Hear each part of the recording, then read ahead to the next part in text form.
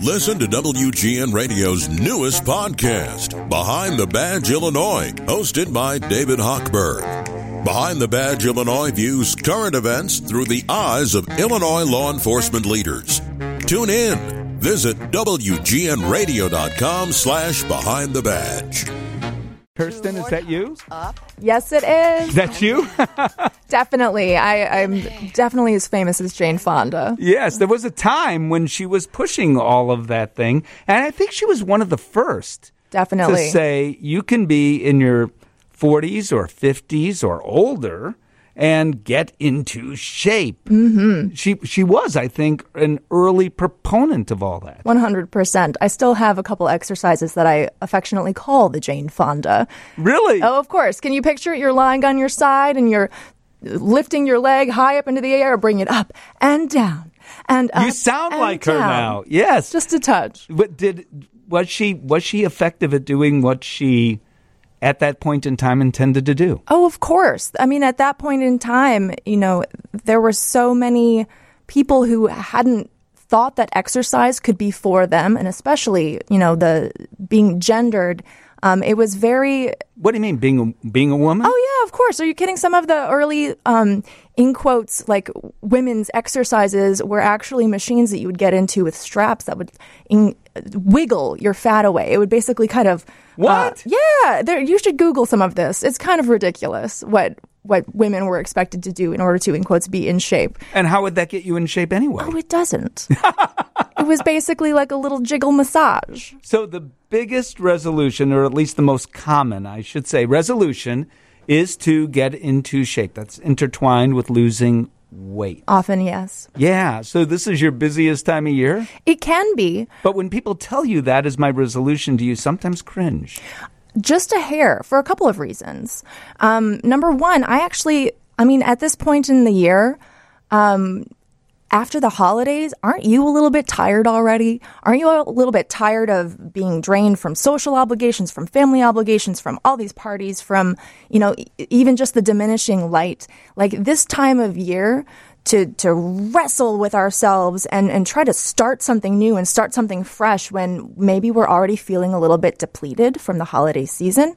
It might be any time is a good time to start when you are ready, when you've hit that pain threshold, when you're like, okay, this is enough. It's time to change, and it's time to choose something new for myself. If that happens to be the new year, then fabulous. I was a very bad radio host because I mentioned early on that you'd be coming on, and I did the tease, as we call it, to promote, but I didn't introduce you again. So Kirsten Anderson is and how do we say it? Because you have lots of certifications now.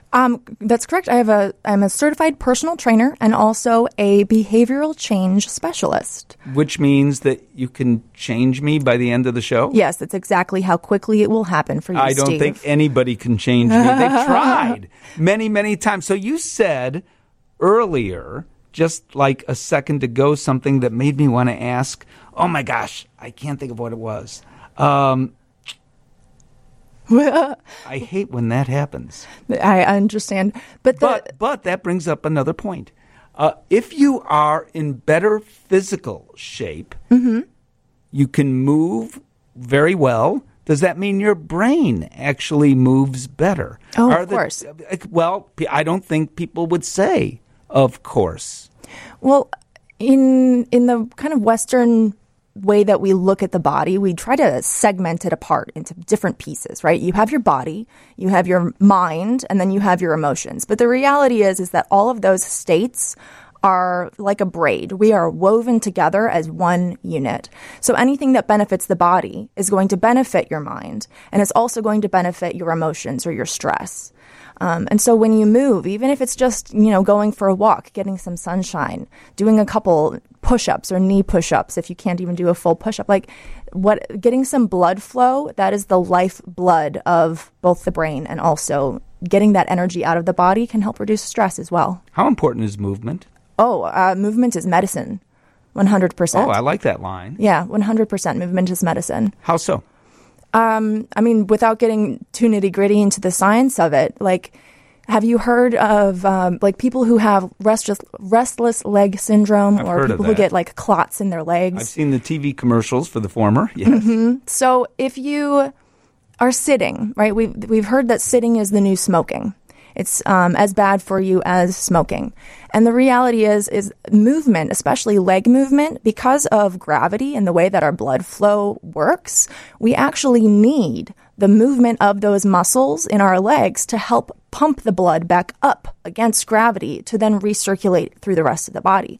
So if you're not moving your legs, especially, some people have major health complications that arise out of that, including blood pooling in the feet or clots in the legs, things of that nature. Okay, so the biggest resolution, I'll go back to where we started. The biggest, and by the way, our telephone number, 312-981-7200. You can call or you can text. And when we come back, I want to talk about the New Year's resolutions part of it. I want to talk about losing weight. I want to talk about getting into shape.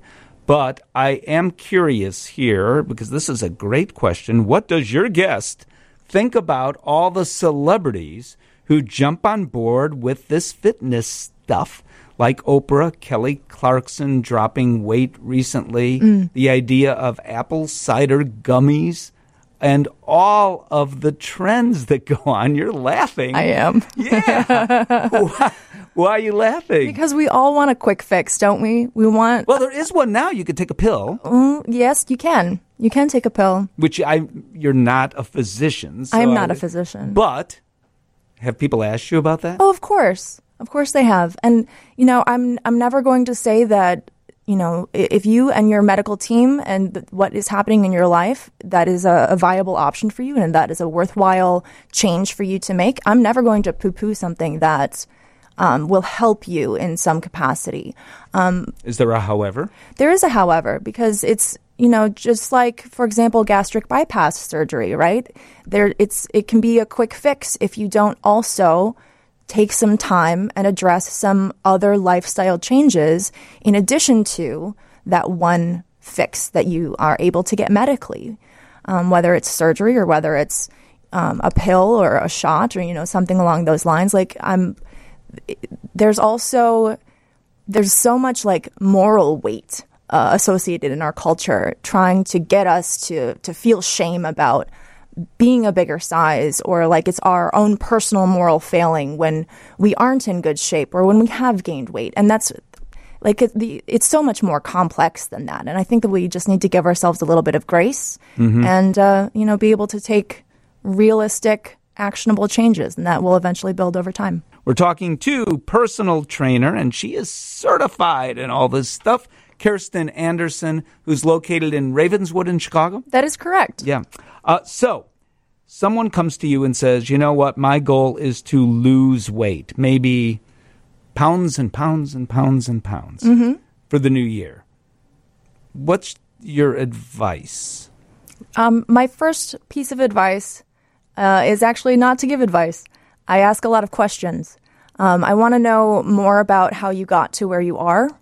I want to know how you want to feel more so than the amount of weight that you're going to lose or that you want to lose. Because if you... Do you think we too often say 32.5 pounds and put a number on it? Oh, yeah. I do think, there is something to be said for, being at a in quotes, healthy weight, right? But that can vary wildly depending on person to person. Like it is okay for people to have, in quotes, more weight on them than what the beauty standards in this country think is acceptable. Quote unquote, yeah. Quote unquote. So, but really and truly, I care more about helping people feel their best.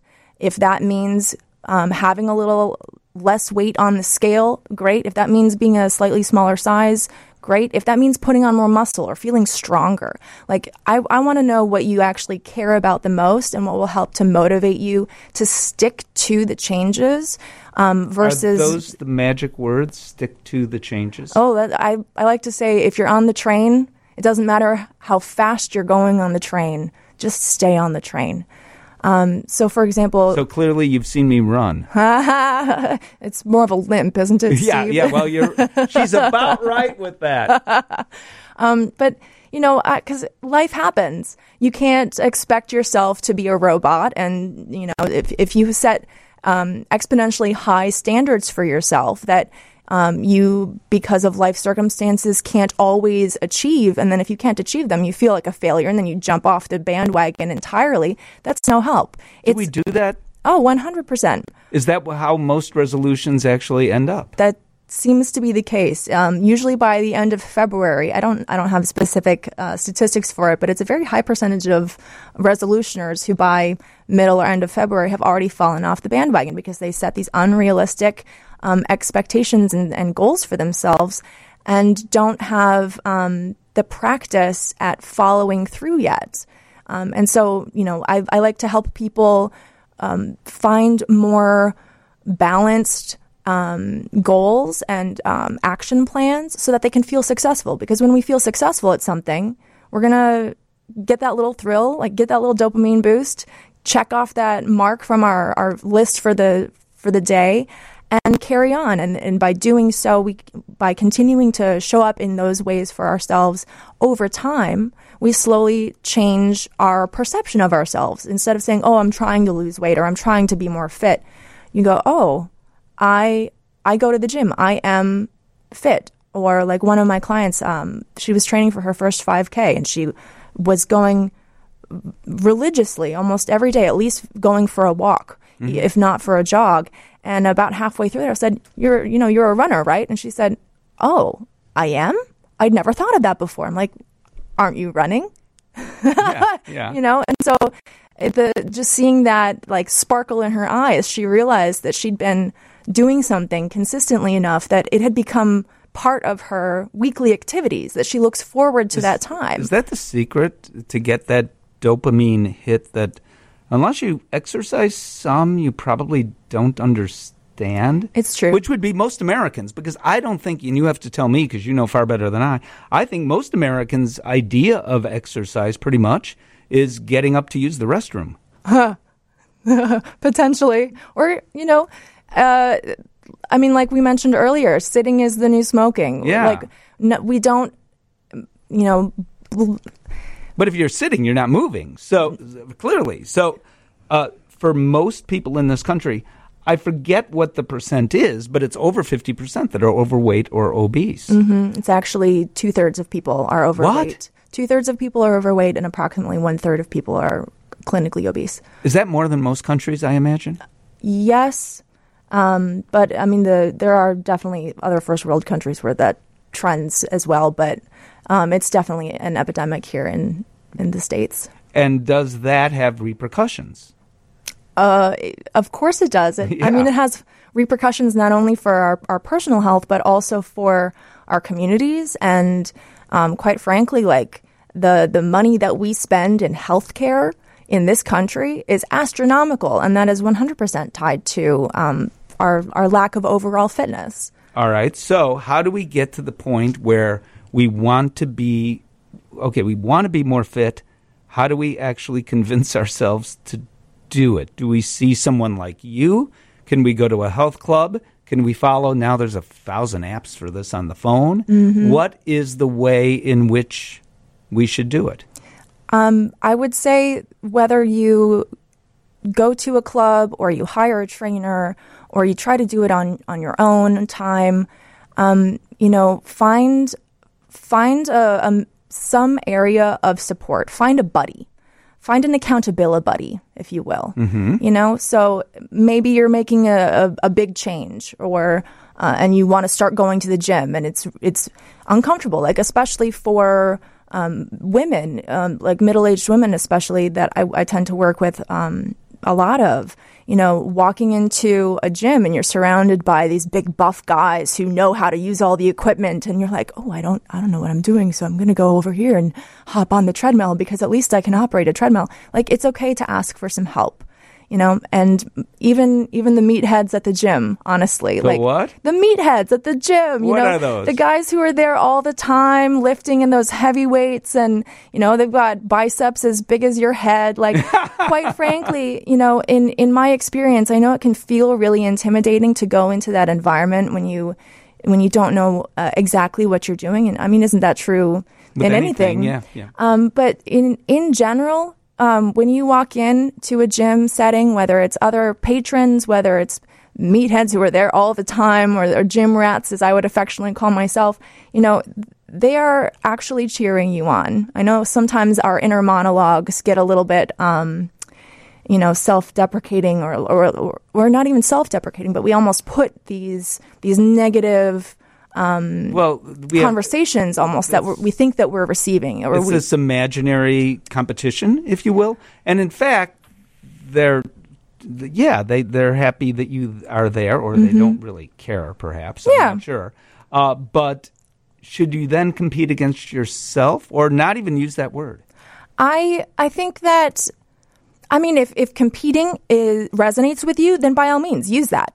Not everybody needs to compete with themselves. Like, honestly, sometimes we mentioned getting on the train or being on the train, right? So sometimes clients of mine will walk in the door and they tweaked their neck, or they did something to their shoulder, or they're just feeling a little low and don't necessarily know why. It's okay not to push yourself 100% every single time. We don't have that type of energy reserves all the time, right? But even if you show up with 20% energy, or you recognize, you know what, I was planning to do this big push, or go for this longer run, or train in these intervals, or push heavy weights today, but I can tell I'm just run low and my body is asking for something different. I really believe that there is innate intelligence in our bodies that we can tap into, and that's kind of tied into what you were saying about if you aren't in shape and you haven't experienced what that feels like to get that boost emotionally and hormonally and endorphin wise from movement, you've got to get over that hill and experience a little bit, get a little taste of what that feels like, and that's when it starts becoming almost a healthy obsession. Yeah, right? And it truly does. Kirsten, how can people find you? I am located at Forteza Fitness and Martial Arts up in Ravenswood. And you can also reach out to me at sparksynergyfitness@gmail.com. Do that again, sparksynergyfitness at gmail.com. Okay. Perfect. Happy New Year to you. Happy New Year, and good luck, everyone.